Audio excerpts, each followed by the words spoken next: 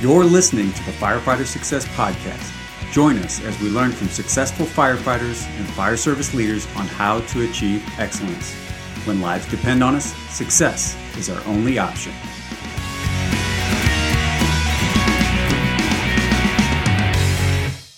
Thanks for joining us for this week's episode, everyone. I'm so glad you could join us again for another great conversation with a true leader in the fire service. I'm your host and the author of Firefighter Success, Jim Moss. A 37-year veteran of the fire service, Aaron Heller began his fire service career in 1984. He is a deputy chief in the Hamilton, New Jersey Fire Department. He previously served as the fire chief for the Hamilton Township Fire District Number 9.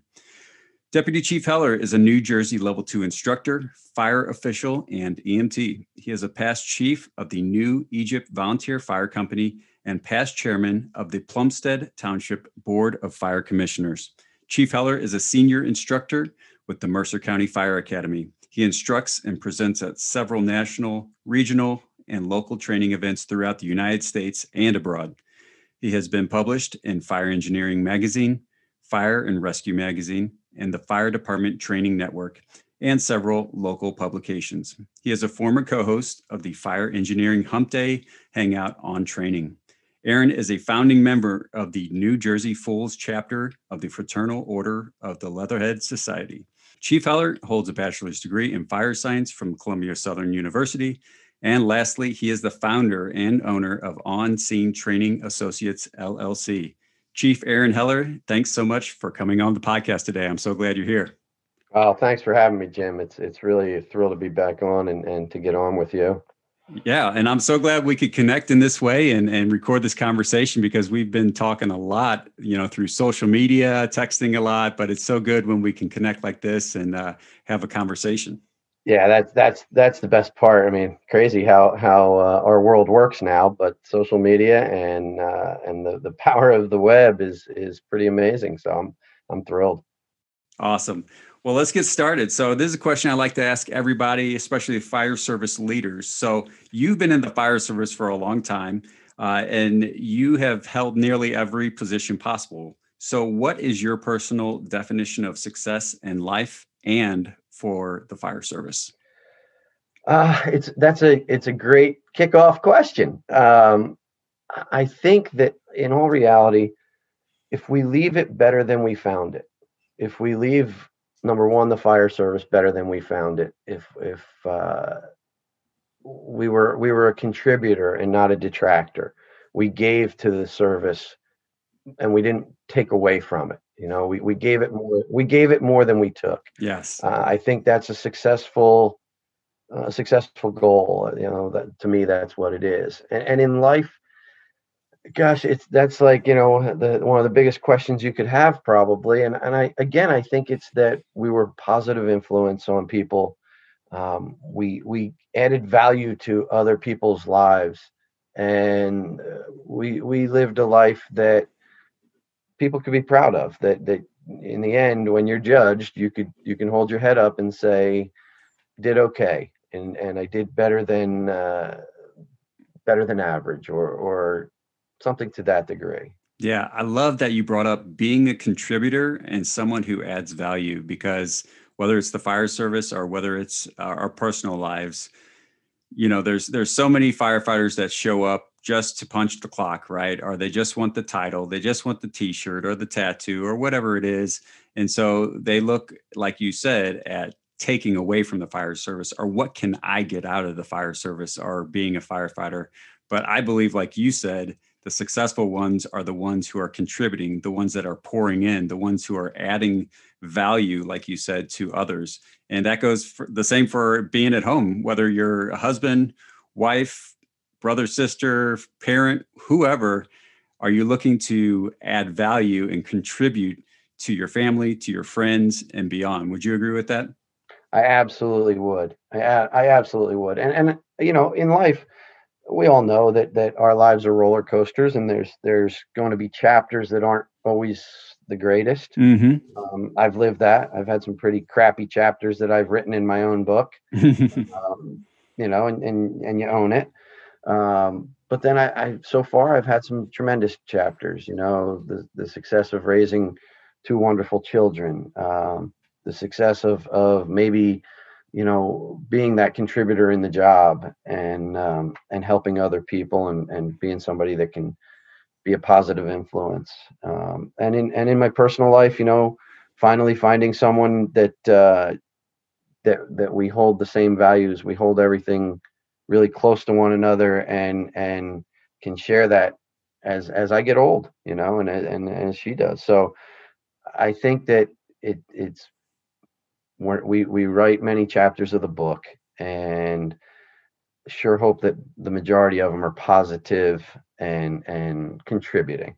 That's right. And we're not all always going to be perfect. You're a chief, I'm a captain, and we're leaders within our fire departments and hopefully beyond within our own, sphere of influence in our own personal lives. And we're not going to be perfect, but when we do make those mistakes, we just got to own it and learn from them, and, decide to do better next time. So as it comes to, we talked about what, is success and successful qualities of successful firefighters. What are some qualities that you typically see of unsuccessful firefighters? Unsuccessful firefighters. That's a great one. Laziness. Hmm. Laziness is probably at the top of the list. Firefighters who have no buy-in. Hmm. They're paycheck firemen. I despise paycheck firemen. I understand them. I understand it's a great job. It provides great benefits, and but to me, your job is number one when you're there. You can't just be there for the paycheck. You can't just be there for the benefits. You can't just be there for the t-shirt. You got to be all in. So that would be something that would really be upsetting. Those with excess bravado. Hmm. I'm a fan of a firefighter with a little bit of a chip, a little bit of an ego. I'm okay with that. A little bit of swagger, you might say. Yeah, sure. And I know when I was young, I was way too cocky, and learned some pretty valuable lessons. And there's probably days that people think I'm still too cocky, and need a knock down a peg. But a little bit of swagger is okay.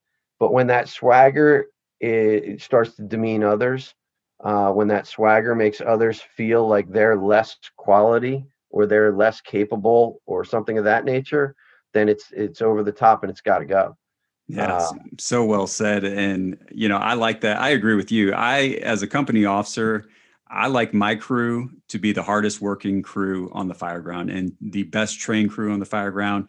Are we always? Maybe not, but, I like to push for that. And maybe I take a little, that's my swagger with my crew on the fire ground, or at training when we have hands-on training where we're doing timed events with the rest of the shift, the rest of the battalion. I want my crew to be the quickest, to throw ladders, to have the quickest time, or to force the door, to mask up, or whatever it is. I think that's a good thing. But like you said, I completely 100% agree with what you said. Once your swagger, or that sense of healthy pride turns into an unhealthy level of being proud, and starting to take away from others or look down on others, that's when we really need to reevaluate. Would you agree? I really would. I think that's so important. Having confidence is a good thing. It really Hmm. is in anything you do. As I was a pretty successful young ball player as a kid. When I stepped into the batter's box, there were very few pitchers I didn't think I could knock one, somewhere on. But if you go in overconfident, over cocky, it will bite you in the butt. Sure will. And we've all had that happen to us, and it doesn't portray us in a good light. It took me many years to understand it, I think, especially as a young guy. um, and my mom, one of my mom's sayings, and I think it came from my grandmother, is that you can't put an old head on young shoulders. And it's Right. really true. It really is. I think my grandma would have said it in Yiddish probably, but it really is true. So with age comes that maturity at times, and with that comes, hopefully you back it down a few pegs, and you use your confidence to benefit the crew, benefit your career, benefit everybody around you, and not to demean anybody else. My Yeah. my biggest thing is, don't big league somebody.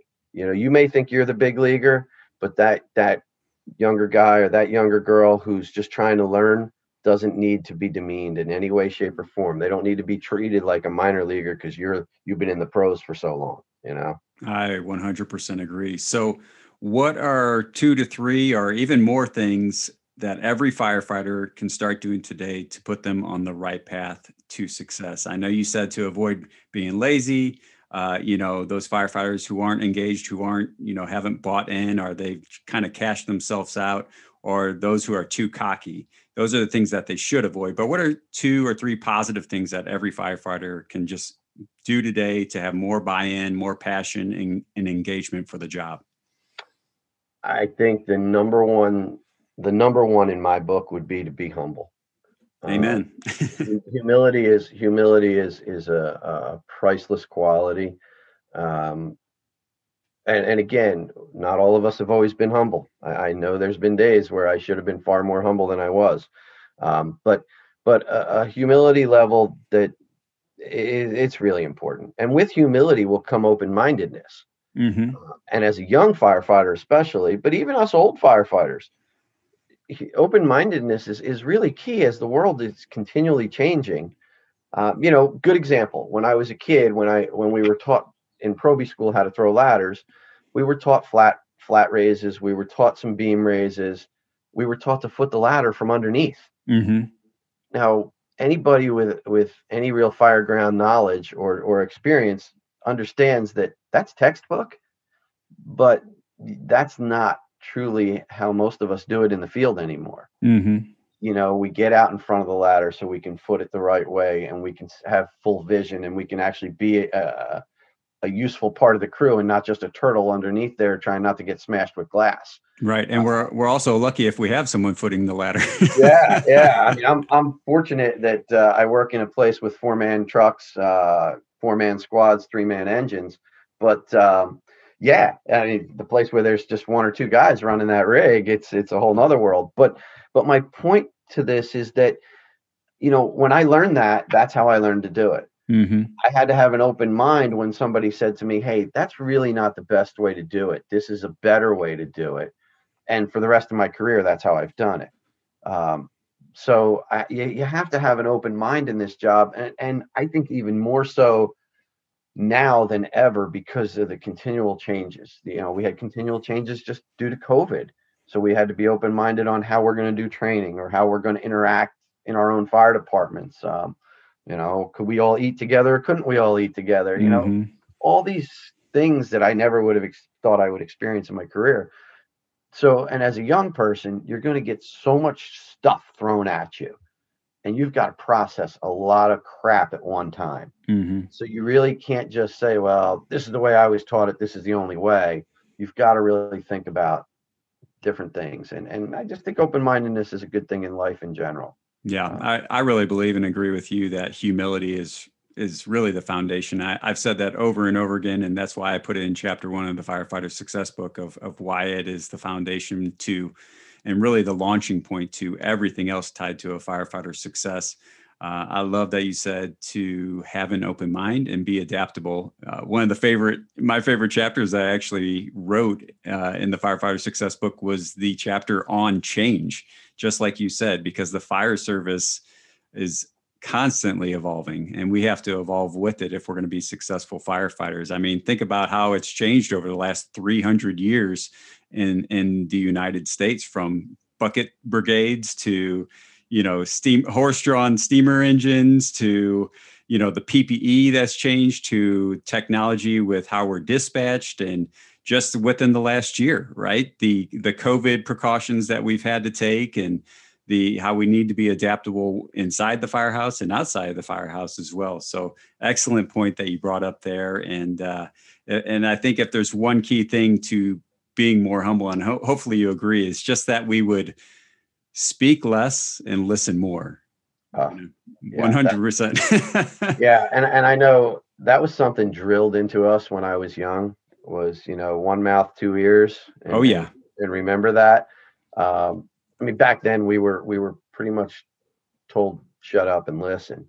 Now I think we're a little more accepting of the younger firefighters' opinions. At least we want, a lot of us want to hear what they're thinking about so we can understand them better. But to that degree, I mean, I've got a son who's 21 years old, will be 22 next week or next month, and he's in Proby school in South Carolina. And that's one of the things that I told him was, listen, no matter what you think you don't know much. And, listen to the bosses and learn from who's teaching you. And then you'll adapt and understand what you believe and what you don't believe later. But until then, just, kind of stay quiet and learn your lessons. And when we speak, whether we're young firefighters or old firefighters, this really comes back to your very first point about being successful, adding value, right? Are we going to add value to the conversation? Are we going to add value to the training? Are we going to add value to the relationship or the interaction by what we're going to say? Or is what we're going to say completely going to distract everything and detract everything to where, it basically takes away value from the conversation? So I love the think principle, THINK. So is what you're saying or about to say, run it through this filter. Is it true? Is it helpful? Is it inspiring? Is it necessary? And is it kind? So if it can pass those 5 things, then we can say it. If not, then we might as well just keep it in our own head and not blurt it out, which so many firefighters do. And I've done in the past. I'm sure you've done in the past as well. And we immediately regret, whatever came out of our mouths once it didn't pass that think filter. Would you agree? I would totally agree. And there's so many times I should have done that before I spouted off. There's an old saying that, better to remain silent and be thought a fool than to open your mouth and remove all doubt. Yes. And the wise man is usually the quiet one. Yeah. I learned a lot about that from my dad, and he was that kind of man, very, very calm, cool, and when he spoke, there was a reason for it. And I wish I had followed his lead many times. Yeah, well, he led by example. He taught you by example, and sometimes we need to learn the hard way, like you said. Yeah. Sometimes we do blurt out those things, and we're like, why did I say that? And I think we've all been there. Yeah, I still I don't catch myself, and then afterwards I go, oh, damn it, that was stupid. But, exactly. The other thing I think that a young firefighter needs is, and you can't take this away from the job, is you need physical toughness. Yes. And this job isn't for everybody. And whether it's in the volunteer fire service, which really the majority of America is, or the career fire service, you damn well better be physically tough. Mm-hmm. This job doesn't allow us to just go sit on the bench when we don't feel well or when it's getting uncomfortable. And I know we can go way down the path of mental toughness, and we do in a lot of we're really, really addressing that in the fire service the last few years. But we can't get away from the fact that this is a physically demanding, tough job. Mm-hmm. And it takes tough people to do the job. And if you're going to be too soft and you just you can't do it, then there's other aspects. And in the volunteer fire service doesn't mean you can't be a part of the organization, because there are absolutely things that we need done in volunteer firehouses that somebody who can't physically throw a ladder or can't stretch a line or is claustrophobic or whatever the case may be, there's jobs for you still to do. We can still utilize what skills you've got for what is necessary. I really learned that as a volunteer chief many, many years ago. But if we're in a career position and we're really, truly, there's a 3-person company, that backstep firefighter can't be so soft as to not be able to do the job. Mm-hmm. It's and that's not to be, tough on anybody or to be holding anybody down. It's just the bottom line. This is a down and dirty job, and no matter what technology changes we see, and obviously we've seen so many of them in our careers, and I think that we're going to continue to see great stuff. It's still going to take firefighters getting inside burning buildings, making the grabs, stretching the hose, taking windows, whatever the case may be. That's not going to go away. It just as much technology and how many advances we have, I can't see that just going away. Yeah. And as Dan Kerrigan and I share in Firefighter Functional Fitness, being fit for duty is a requirement for the job. It's not an option, it's not suggested, it is a requirement. And yes, we can talk about, physical fitness, but like you said, being able to carry that 75-pound two fly 24-foot or 85-pound 28-foot extension ladder, being able to carry that yourself or figure out a way to drag it and raise it or whatever you need to do to be efficient and be effective on the fire ground, we have to do it, and it's not an option. And I agree with you 100% that physical toughness is rooted, and yet, like you said, we could go down a rabbit hole. We won't, but physical toughness is rooted in mental toughness, right? And Yeah. I firmly believe that if we have the mental toughness established first, it's going to only yield physical toughness.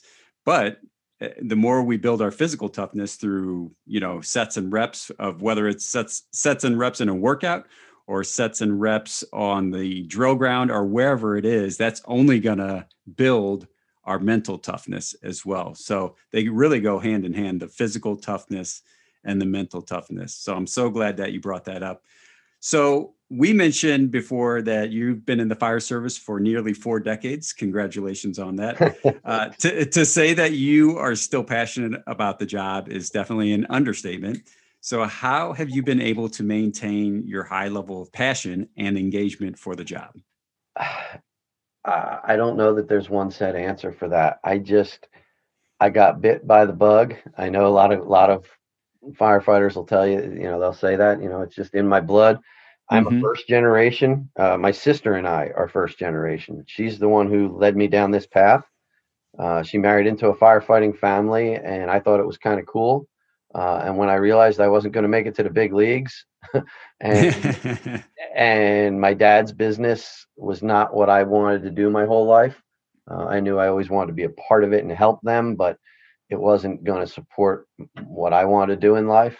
Um, I decided this was going to be my path, and I just absolutely fell in love with probably 99.9% of what the fire service is. And it's just been my drive, honest to God. It's been my drive since I was a teenager. Mm-hmm. And, it's really funny. I took a 2-week vacation a couple weeks back. We took 2 weeks and we went and saw my son in South Carolina. And then we went down to the Florida Keys and literally just relaxed, which I haven't done in years. And on the ride home, I mentioned to my girlfriend that, I'm terrified of retiring. I really am. And it's a fear that's for real because it's all I've ever done Mm-hmm. since I was 14, other than play baseball and raise my children and, work out at my parents' business a bit. And, that's side jobs for some extra cash here and there. I've been a fireman and I've identified as such, and everybody's known me as that. And it's just been my life's passion. So I'll find something eventually that'll never fill this gap. That's for damn sure. And I'm not even close to wanting to go, but it's just been my love. And Yeah. and I think my motivation to keep going at this is I've never felt like I did everything as well as I could do it. Mm. So I've been on I go on a fire alarm call. I feel that I should have been a little better. I should have addressed something a little better. Maybe I could have talked on the radio a little better. We go to an extrication and I would, as a boss or as a firefighter, I think, well, maybe I should have made this cut a little deeper. I should have done that. So it's that constant desire to be better at what you are. And I just think that keeps me going, that I can always do something a little better, a little more, and get a little better at the job. And if I guess that's part of my drive, but it's just that, and I'm surrounded by fantastic people that make me want to be better at it. Yeah. That's a big deal, from at work, from my on scene family, all of it. I want to be a part of it. Yeah, I love that you said your driving factor in your passion and staying so engaged in the job for so long is really your desire for constant improvement, right? I mean, that's the main thing that's really pushed you to stay passionate and engaged for so long. And number two, surrounding yourself with people who are the same way, and their positivity, their engagement, their love for the job only pours back into you and stokes that fire and gets it going for you. So I am the same exact way. I love surrounding myself with the right people. And I think that's so important all throughout life, whether we're in the fire service or outside of the fire service. So, two of your passions for the fire service are obviously training and obviously leadership. Same here for me, and no surprise there. So, let's talk about leadership first. What would you say is the best piece of advice that you would give to all aspiring officers out there, aspiring leaders who are out there listening today? I think that one of the big things that I would do as somebody who wants to get to that position is really, number one, stay engaged. You have to stay engaged. You have to understand what you want to do, why you want to do it, and don't lose sight of that. But in that same vein, you've got to find somebody or multiple somebodies who you're looking up to, who you recognize as a quality person, number one, as a quality leader right with that. And I wouldn't say just emulate them, because they're fallible, they're human, they're going to make mistakes, but learn from them. Whether it's finding a mentor, which is the buzzwords of our probably generation at this point, or but just somebody who's a leader, who you have respect for, who you want to model your career after a bit. Take pieces of them and use that for yourself, for your own development. You've got to be very eager to expand your knowledge. We Nobody can lead on just what I know today. I have to continue to expand my knowledge to be a leader, whether it's how to deal with personnel issues, whether it's how to stretch lines, or do tactical things, how to run a command post as you move up into the higher ranks. But it's all about being being able to expand your base, looking for somebody who's going to be there to kind of help you, guide you. You don't have to be tied to their hip, but you need to be able to be around them and learn from them. And I really think that has helped me in my career. Well, I think you're a perfect example of everything you just said. So you said number one, stay engaged. Number two, emulate and learn from the leader you want to be like, right? And make sure you learn from their example and adopt their example of what they're all about. And then always expand your knowledge, be a lifelong learner. So, I mean, bam, three things that every firefighter and every officer or aspiring officer should readily adapt every single day. And I really believe that you've been a perfect example of all three of those. So we talked a little bit before about humility, right? But I'm going to test you a little bit here with this question. So like I said before, humility is the foundation of successful firefighters, of successful leaders. So for you, what are some of the leadership lessons, or one leadership lesson that you have had to learn the hard way? Gosh, that is a really, really hard question, because I've probably learned a bunch of them the hard way. We've got all Yeah, day. because I've made plenty of mistakes in my life and in my career. I think not having a knee-jerk reaction to things. Mm, I got put in as a volunteer fire chief when I was extremely young, extremely inexperienced, and really not that bright. Uh, and I was very, very blessed to have good guys around me, older guys who saw my potential. I don't know if they totally saw my worth at the time, but they absolutely saw my potential. And but my problem was being young, being really cocky, needing to get knocked down several pegs. Um, I would make rash comments, or decisions that weren't really thoroughly thought out. hmm And I had a tough guy in the volunteer firehouse who really didn't like me. I'm Jewish. He's an anti-Semite, big time. He was a racist and a bigot, and it's just who he was. And he was proud that he had paperwork that proved it, Wow. from his employer. Now, could this guy get water from a stone? Probably. Um, but it was amazing that he was such a strange guy because he could do so many attaboys at one time and be so good to people, and then immediately screw it up with something else that was really evil, Hmm. and just that kind of person. And I don't, I would never say his name, but the guys from the town where I grew up, they all know him. I guarantee it. Hmm. And he would stir me up to the point where I was angry and furious for days. I would say things I shouldn't say because of it. And I didn't hold my temper the way I should have. And I was, again, young, inexperienced, dumb, cocky, all those things. So I think as I sit here talking to you about it, and it's not something I really thought deeply about until probably just now, he taught me a lot of Mm. lessons on how not to be the leader I was at that time. Yeah. To control my temper. Don't let somebody else rent that space in your head. But he did it to me a lot. And as a volunteer chief, I suspended the guy like 3 or 4 times. Wow. And he just recently passed away. And Mm. and it was a shame because he had done a lot of good for a lot of people. But boy, the bad things that he would say and do to folks, it tainted the guy's life, in my opinion. And Yeah. I didn't go to that. I try to go to every funeral I can go to throughout the even in the volunteer sector. If I served with a guy who's passed, I try to get there. When I saw his, I was scheduled for other things, but I had no intentions of clearing my schedule.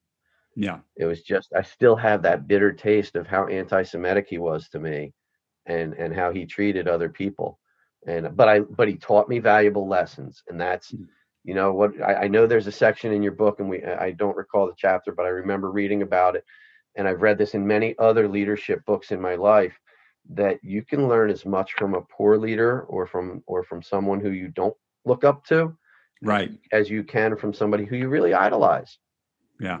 Uh, And I think he also taught you, unfortunately, in a roundabout way, he taught you the importance of maintaining your composure and being a person with poise, to not, I'm sure you wanted to react quickly and swiftly to some of the things he said and did. But I'm sure that it taught you a thing or two about maintaining your composure and being a fire chief with poise. I know a personal example in my life. When I first became a lieutenant, I was assigned to Captain Barger, and he's been on the job for nearly 30 years, been a captain a long time. And one of the things I really took away from our relationship and his example was, if it's not a life or death situation that needs an immediate decision right this second, he was someone that if a firefighter brought a problem to him that, they wanted his solution, he would say, okay, let me think about it for a little bit. I think so many times as leaders and fire officers, we feel like, especially when we're new in the position, we feel like we have to give a decision or input right away, when sometimes it's best just to be like, okay, let me just take that in. I'll get back to you a little bit later today or tomorrow. Would you agree with that?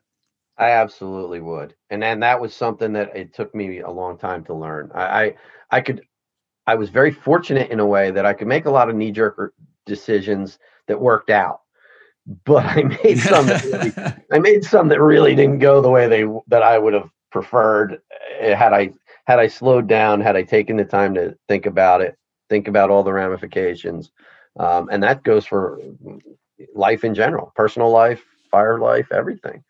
And yeah, I absolutely agree that take a moment, think this through. Obviously, on the fire ground, you have to make quick decisions. Hmm.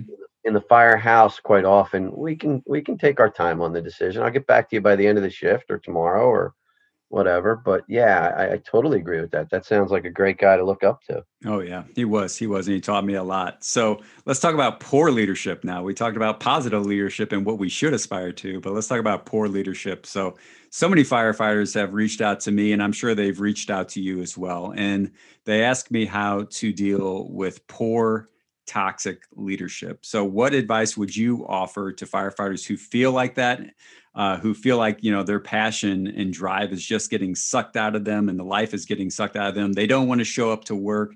They feel like everything about their drive is being extinguished. What advice do you have for them, or what encouragement or hope could you offer to them? I feel for them. Like I tremendously feel for them because I lived that at one time way back in my career. Um, First off, I would say try your damnedest not to lose faith. Mm-hmm. One of the fool's mottos is keep the faith. And I believe that you keep the faith in yourself, which sometimes is very hard. Sometimes we lose faith in ourselves, but we got to find it. We have to dig deep. Keep faith in yourself, keep faith in your core values, keep faith in the mission. I think those are all really important things. I know Anthony Correa, who's a retired chief from here, and he was out in Missouri at one time. Tony is really, really passionate about the importance of having a solid mission statement and the core values of the department written out and given to the staff. And I do believe that if you can keep the faith in those things, if you have them, that's a great start. The other thing that I would really push for is, I get that there are just bad chiefs or bad company officers or people that don't hold the same values in the fire service as we do. We can't always fix them, and not everybody can be fixed. I know that the utopian view is, well, we can work with that person and we'll get them to where we want them. Not everybody can get to where we want. It's just, if they don't want to, it's not going to happen. Right. But I would say try to be the tail wagging the dog at times. Set the example of yourself. I know of firefighters who their crew and their boss had no interest in fitness, but they wanted to stay in shape. So they would try to get the crew to work out together, and the crew wouldn't do it. So they set the bar. They started doing it themselves, and the hell with it. I'm going to do what I can to show you that I'm going to be there for you. And maybe it becomes infectious. But the biggest thing is just keep developing yourself, because eventually those people will either go away, or they'll retire, or they'll get fired, or they'll go to a different company, or something will happen. A good friend of mine was working for a fire chief in the last few years, who is an absolute egotist, has no idea what he's doing, but he's really well certified on paper. This guy's got every letter after his name. and it was frustrating. And my buddy got run out of that department, and he had a lifetime history in the department as a call guy. And luckily he works in a full-time department somewhere else. But just last week, the message was that chief apparently got another job in another city, and he's one of those guys who just bounces. Yeah. And now he's going to bounce. And now I think it's kind of like the skies open up and the ray of sunshine came down on those who were left, because now those who kept the faith and who really are trying to make it better might get that opportunity. But I say just keep the self-development and try to infect one person at a time with your good attitude and your can-do and your love of the job. Yeah. And it does spread. I mean, I've seen that in my own career, where I worked with some guys at times who were pretty downers.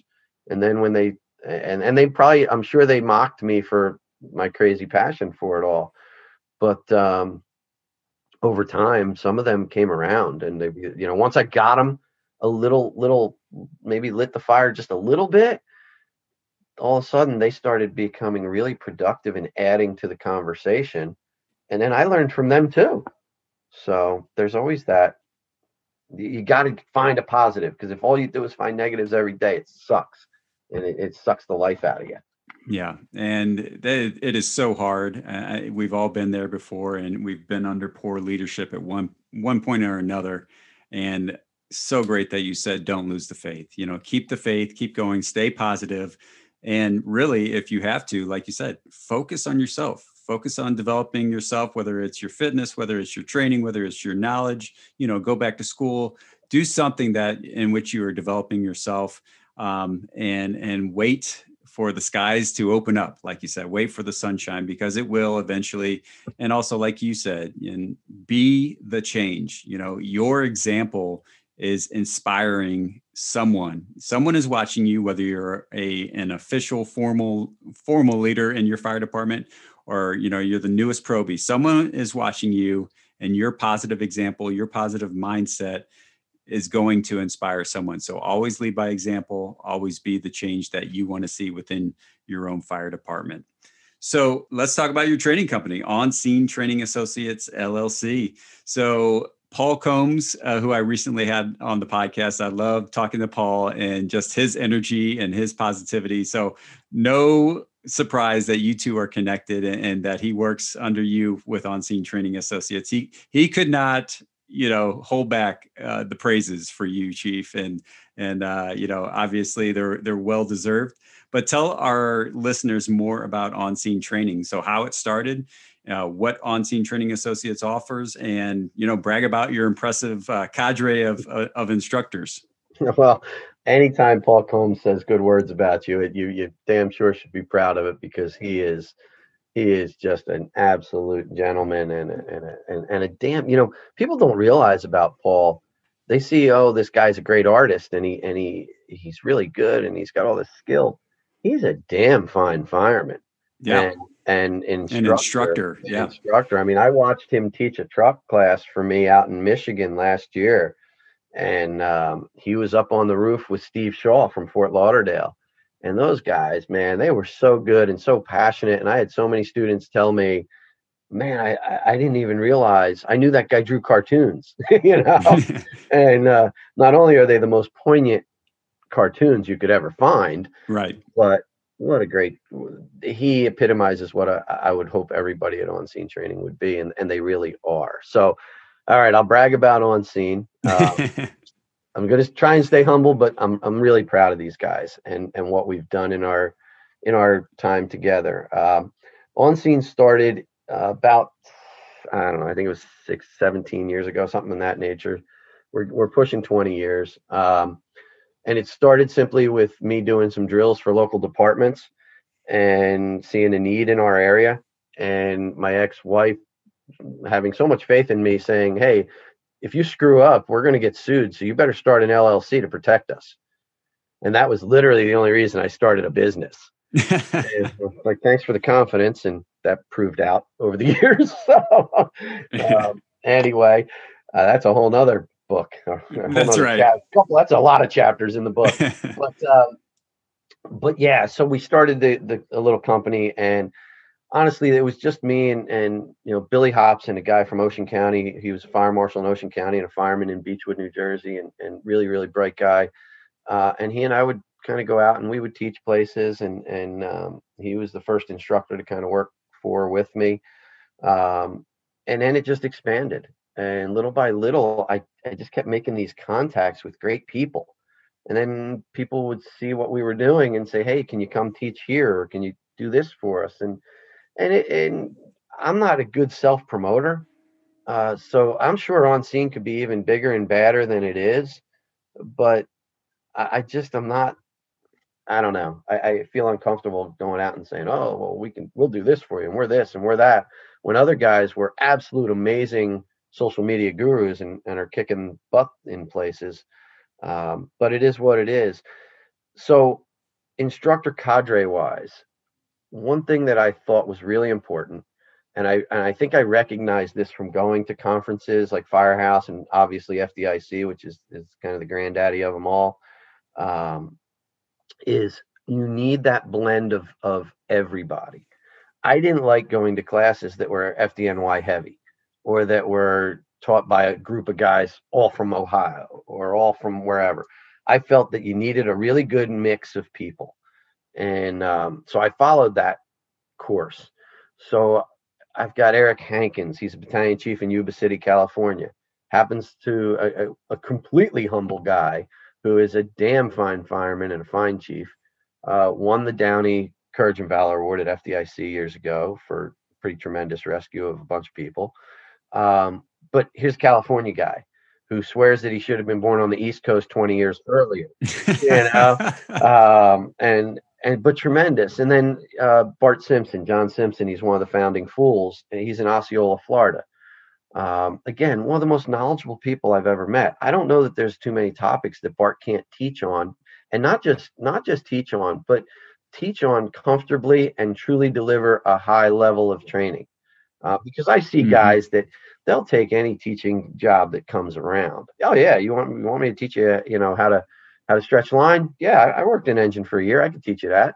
You want me to? There's guys that'll teach you how to spackle the walls, and then teach you how to break them. So we don't do that. We try to stay in our lane, and that's a big thing to me. And then I look at the roster of our guys. We're redoing our website right now. So I had all the guys send me their bios and a photo and all that. And I'm reading their bios and I'm just kind of amazed that we have this amazingly varied group of guys, from guys and girls, because we added Jenny Grima from St. Lucie, Florida, who is an absolute freaking rock star. And that's a whole nother story. But it's a group of people who give a damn, who are professionals, who work every day. Even the retired guys work every day to get better at their craft. And they're from all over. So Carl Haddon is on the board for Fire Apparatus Magazine, one of my dearest friends, and somebody who has really kept me on track, or at least tried to keep me on track in both my life and the fire service. And he was the retired chief of safety for NASCAR. Was on the job in California for many, many years, and went to NASCAR, went Roger Penske, and then worked for NASCAR, and then moved out to Idaho and ended up, kind of thinking he was going to retire and didn't, and has run with the fire departments in the middle of the Rocky Mountains of Idaho, and one of the most just rounded persons I know in the fire service. And the list just kind of goes on. Danny McCauley is a Boston firefighter, young, aggressive, ladder 6 guy in Boston with that Boston culture. And he comes from a generation of firefighter, a family of firefighters. His dad did 40 years on the line. Wow. And didn't promote. 40 years on the line. I mean, talk about an amazing mentor to look up to. That's what Danny has, and that's what Danny brings to the table. He's fantastic. Some of our FDNY guys, Matt Paglione, a lot of guys know Matt through social media. He's got Boogie Down Truck on Instagram. Just a wealth of knowledge and energy like I've never seen, and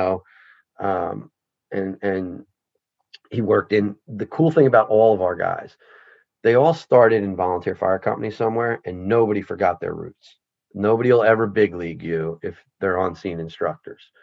They are humble. They've got a tremendous knowledge base. I learn from them every single day that I'm around them. Our group chats, I learn from those every day. Sometimes it gets way off course, but it's funny as hell. But oh my God, I bet it's fun. There's some stuff that goes on, but the knowledge base like that you can learn from. When I went to FDIC for the first time, I think it was maybe 97, somewhere in there. It was maybe a year or two after it moved from Cincinnati to Indy.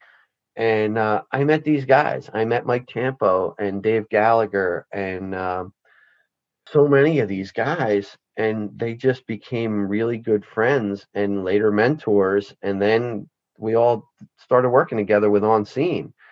And I mean, a guy like Gallagher with 40 some years in the fire service, and when he got forced out of his job due to injury, he found a new love, moved up to Massachusetts, and now teaches for the Mass Fire Academy. So they never lost the passion. And that's the greatest thing about this group. But they've done it. They've done it in all walks of life. They've done it in the Bronx, in tremendous ways. They've done it in Boston. They've done it in California or Ohio or Florida or here in Jersey. And like I said, the list just goes on and on. It really does.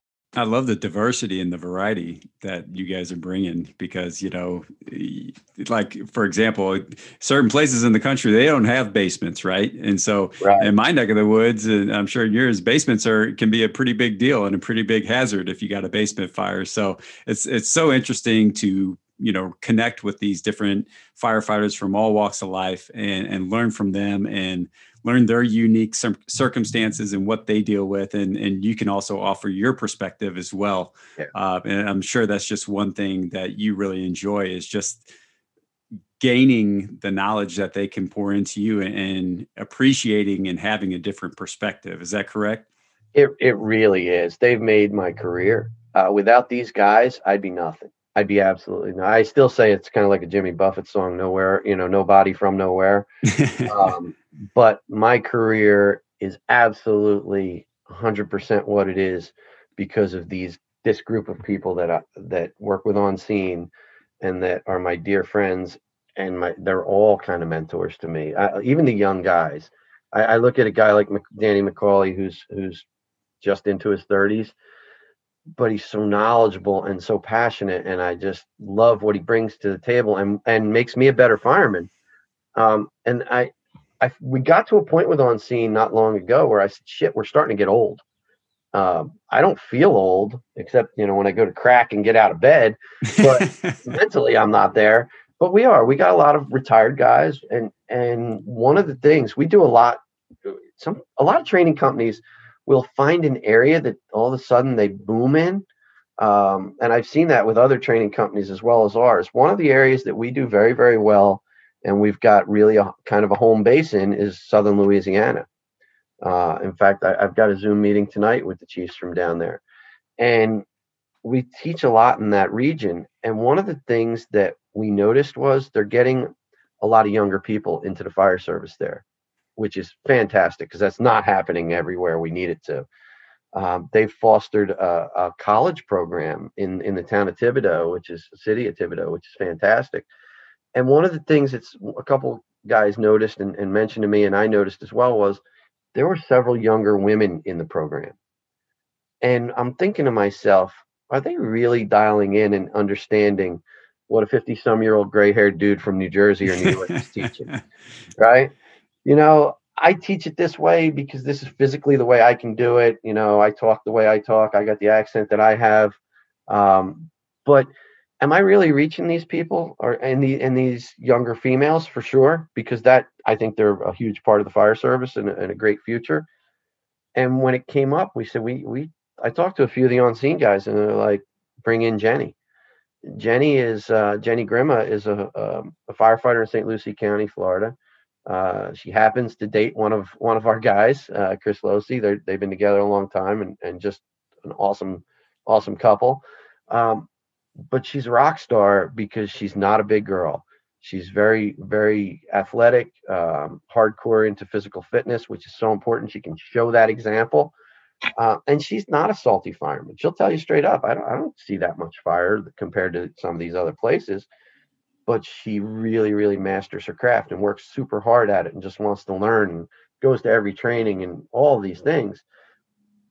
So I brought her in and watched her teach. And one of the guys who helps us on occasion and is a crazy great dude is James Rose. James was in Charleston at one time. He now works at Annapolis Navy base. And James is a salty fireman. He still sees a lot of fire in PG County, Maryland. And James was paired up teaching with her a couple of years ago. When it was done, he said to me, he goes, man, I'd take that chick on my line any day of the week. She can stretch, she can operate, and she's tough. And from a salty fireman like him to say that about her, we got it right. Yeah, for sure. And we went, and I'm sorry if I'm rambling, but I'm so stoked about all this type of stuff. We're teaching in Louisiana, and there's this young girl in the group named Abigail, and she was tough, young kid. She's probably 18, 19 years old, maybe. And we were doing a forcible entry door, and I guess she had struggled during the forcible entry door, and I wasn't part of that group, so I didn't really see it. The class is wrapping up. It's 9:30 at night. Everybody's kind of bushed, and our guys are bushed because they had been teaching day tours and night tours. So my guys call it the Louisiana grind when we go down there. we try to maximize every hour we're there to get teaching in, and it saves on travel expenses, so we don't have to keep going different times. So Abigail goes up to the forcible entry door by herself, resets the wood in the thing, and starts doing one fireman forcible entry. And she's doing it by herself. None of us were really there to do it. But she was so pissed at herself that she didn't get it the way she wanted it, Mm-hmm. that she was driven. And I swear to God, hand of the Bible, when she got done and forced that door, there were probably 40 or 50 people standing around her, watching her do it, encouraging her, and giving her some pointers. And one of our guys, Chris Gay, who's captain in North Charleston, stepped up, and he's a really great forcible entry instructor. And he just gave her a couple tips, and boom, she nails it.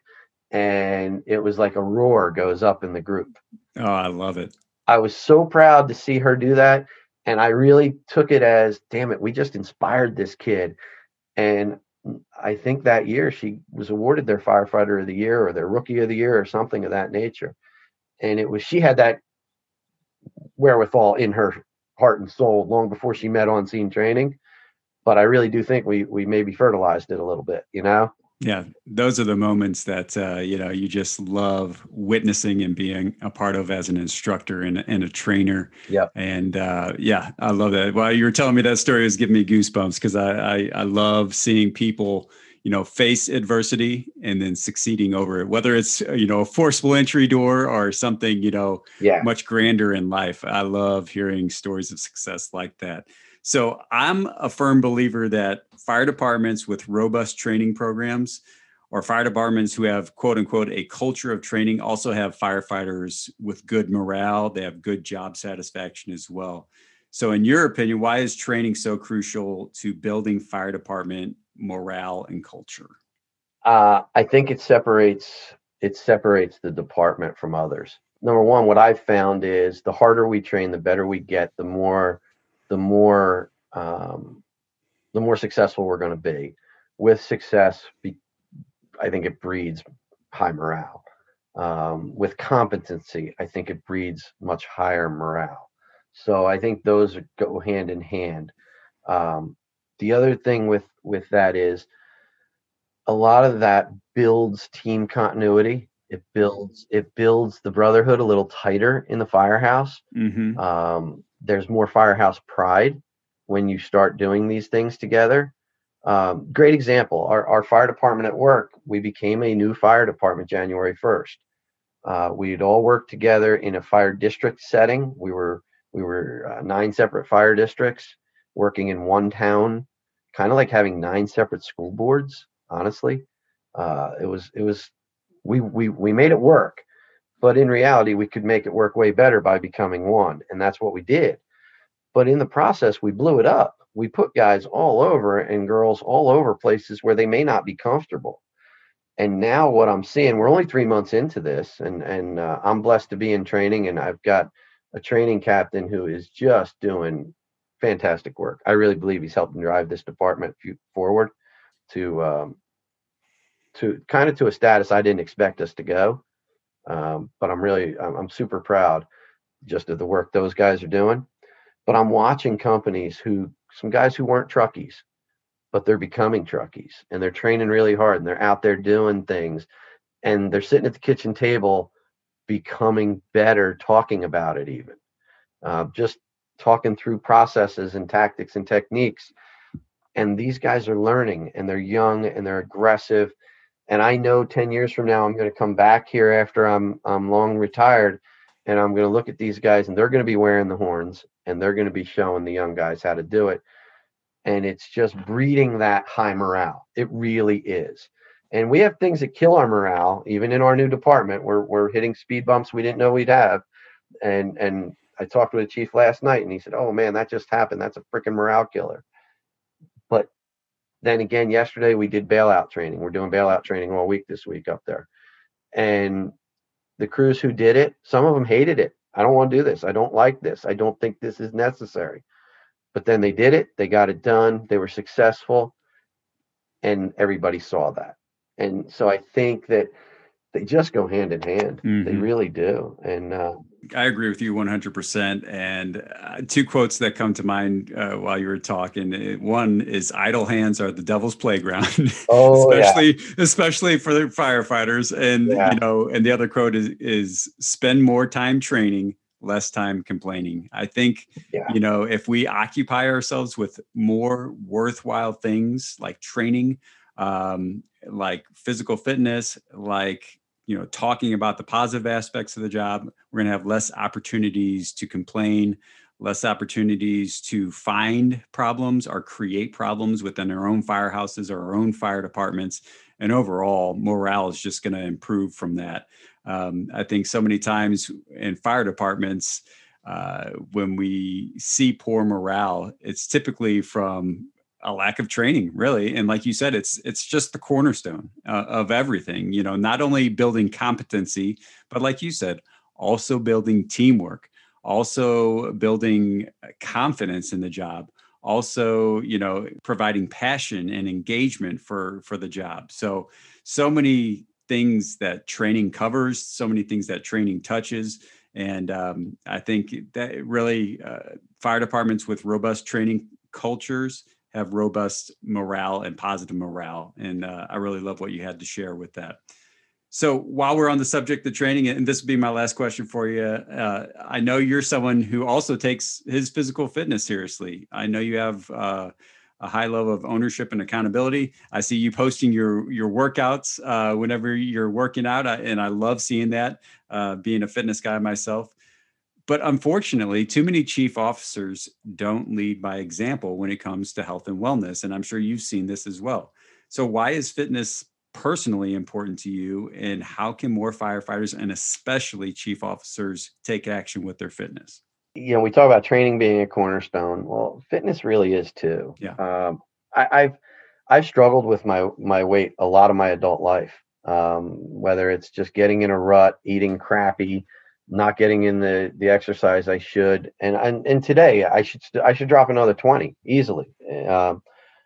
But I know that when I'm overweight, I don't feel good mentally or physically. If my mental capacity is diminished because I don't feel well, I can't do my job as well. And obviously, physically, if I can't make the staircase or I can't get that victim moving because I'm too fat and out of shape to do it, I've failed the mission. I've failed everybody around me. And as a chief, I'm no different. I was no different as a captain. I'm no different now as a chief.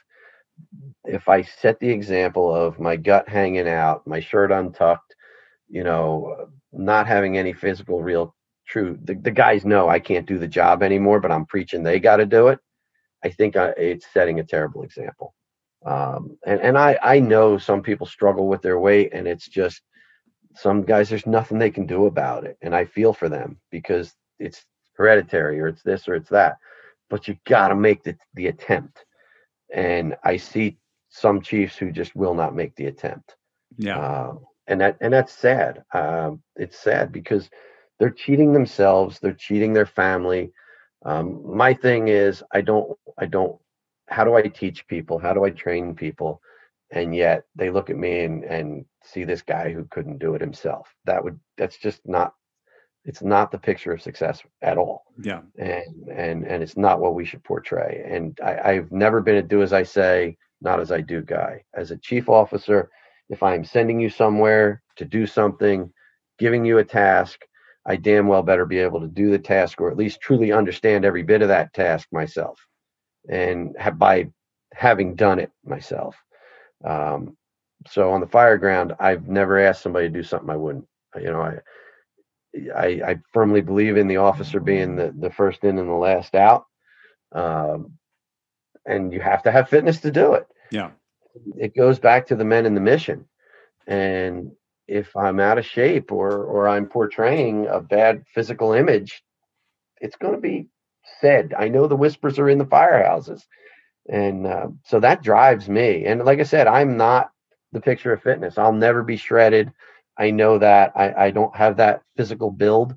I haven't had that physical build since I was in my 20s.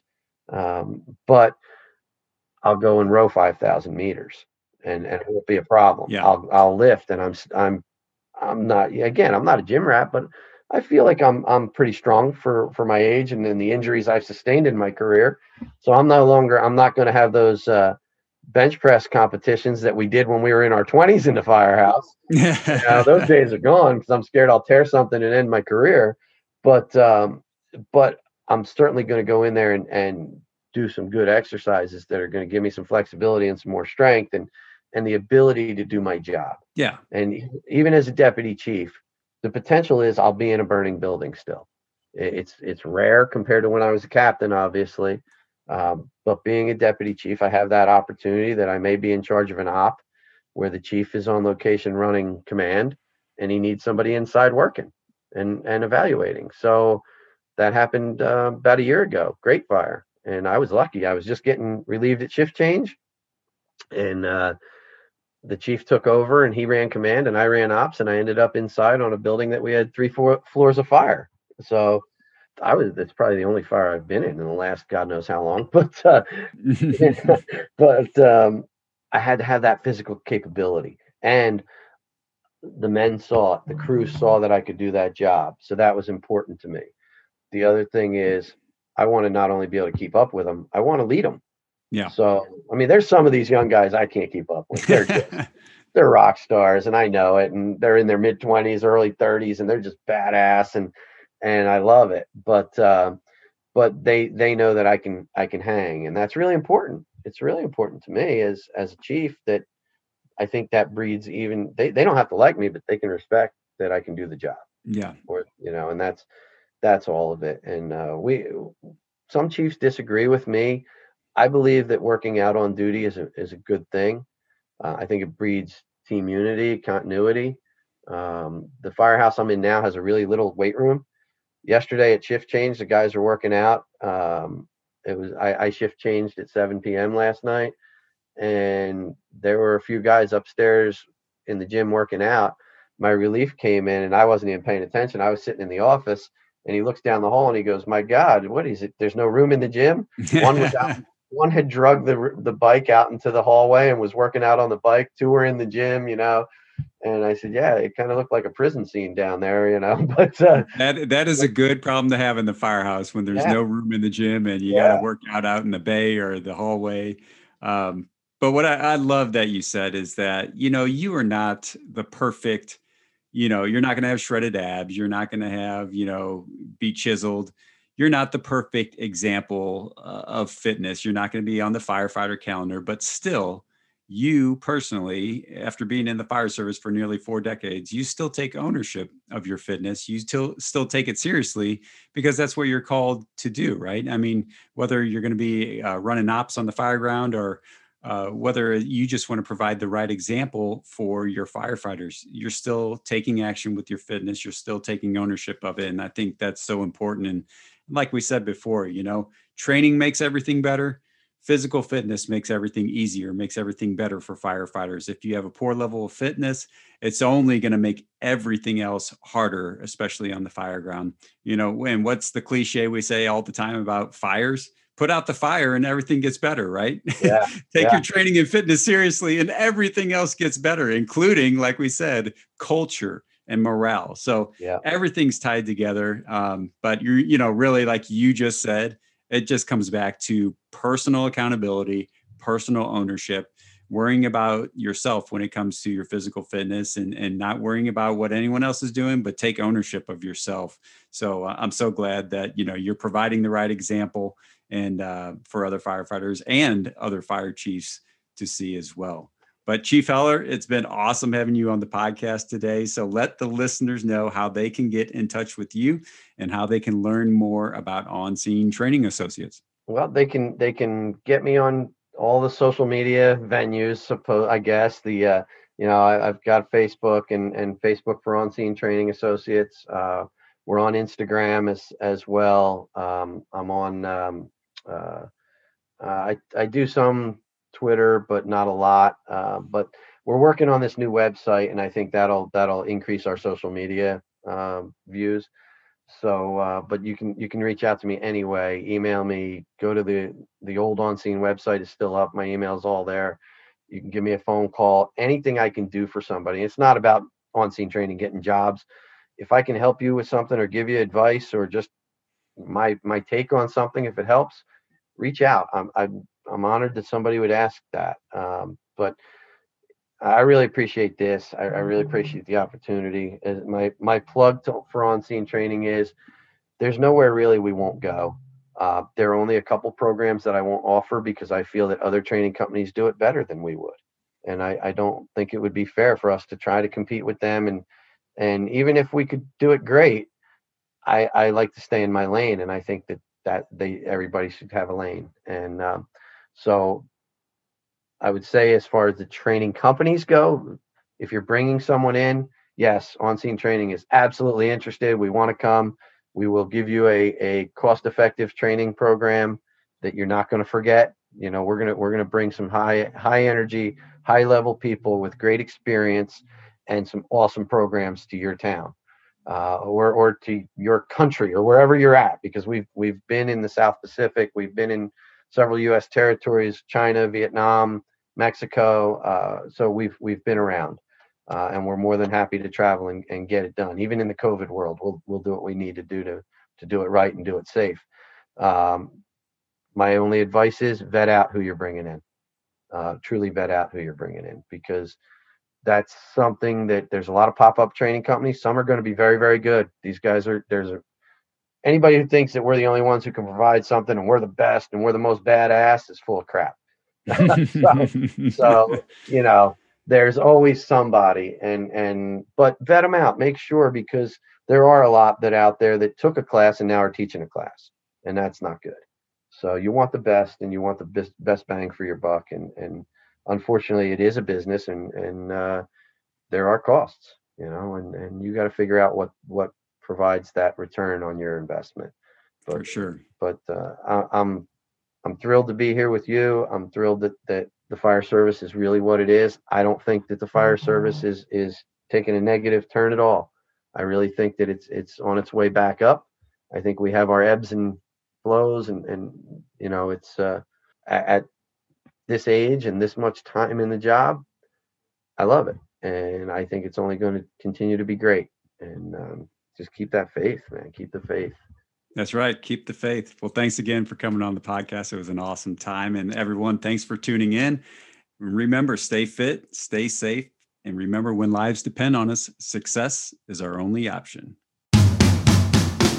Thanks for listening to the Firefighter Success Podcast. Go to firefightersuccessbook.com to learn more about the book, Firefighter Success, 20 C's to Firefighter Excellence. At the website, you can also download the free special report, 101 Rules for Firefighter Success.